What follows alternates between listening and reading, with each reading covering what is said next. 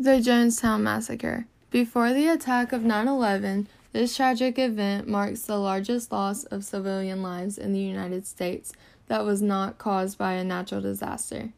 November 18, 1978 is not a day that will be forgotten.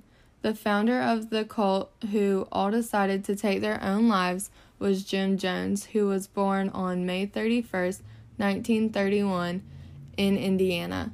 In his 20s, he began to work as a Christian minister in small churches. However, he wanted to start a church of his own, and in order to raise money to do so, he began going door to door selling things to people, such as live monkeys. In the 1950s, he met his goal and founded the People Temple, a church that focused on helping others, attracting members by making people feel as if they were giving back to their community. It did not take much time at all for the congregation to grow. Jones and his family seemed like the perfect fit to run a church. He put on an act, making others think he wanted what was best for everyone. Little did everyone know he was a monster. First being located in Indiana, Jones moved his congregation to California in the 60s. He felt the area was more open-minded after receiving negative attention from the media to win the public officials over and dial down the suspicion. He donated money to multiple charities. He appeared as someone who wanted social equality and racial justice, which attracted his followers. He felt that in the United States, he and his people would not be respected.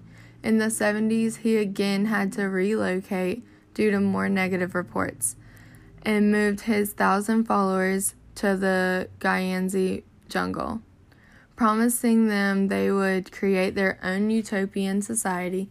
People who had previously followed him claimed that he tried forcing them to give up their homes, belongings, and even custody of their own children.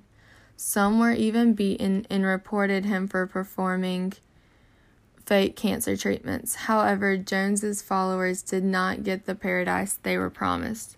Members worked long days in the field and would face harsh punishments if they questioned Jones's authority. Their passports and medicines were taken away, and they faced many tropical diseases, and some from mosquitoes. Their letters and phone calls were censored, and everyone was affected by their father's mental health that had gotten worse due to his addiction to drugs. He occasionally required the members of the People's Temple to practice mock suicide drills in the middle of the night.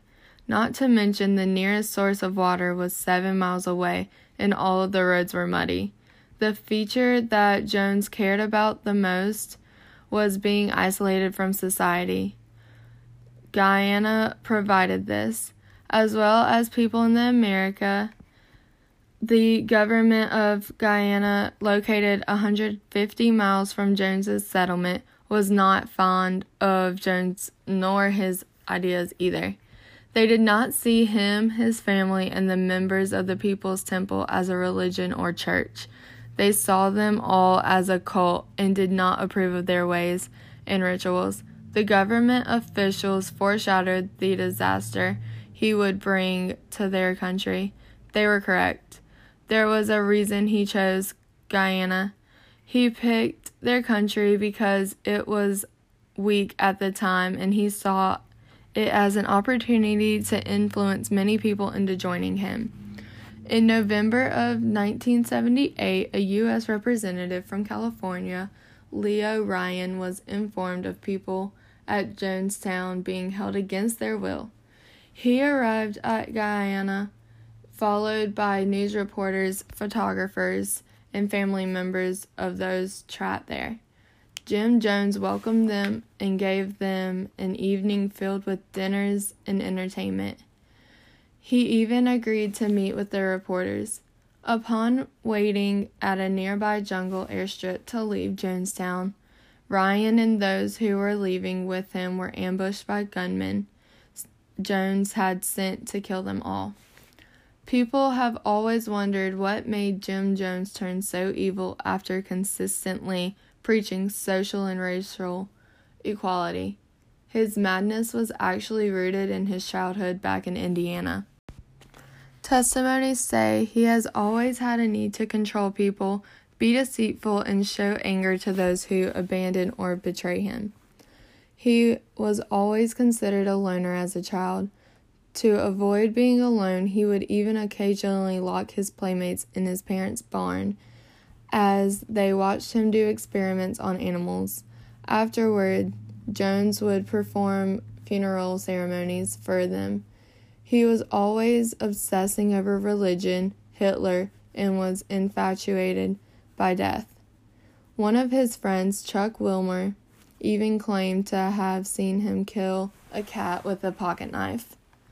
He's always had the ability to be a murderer, although he seemed humble on the outside. Leading to their final days, Jones required certain drills he referred to as white nights. These rituals proved he had been planning everyone's death since the beginning. White nights were mock suicide drills where Jones would talk through a speaker.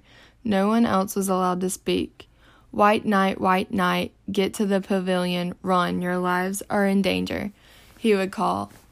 After everyone was to run to the center of the camp, there was a meaning behind the name. Jim Jones had convinced his people that the United States had been putting African Americans in concentration camps. The term white night signified American soldiers coming to take them all away. He claimed he was protecting them, and once everyone came to the middle, they were to drink Kool-Aid or be forced to.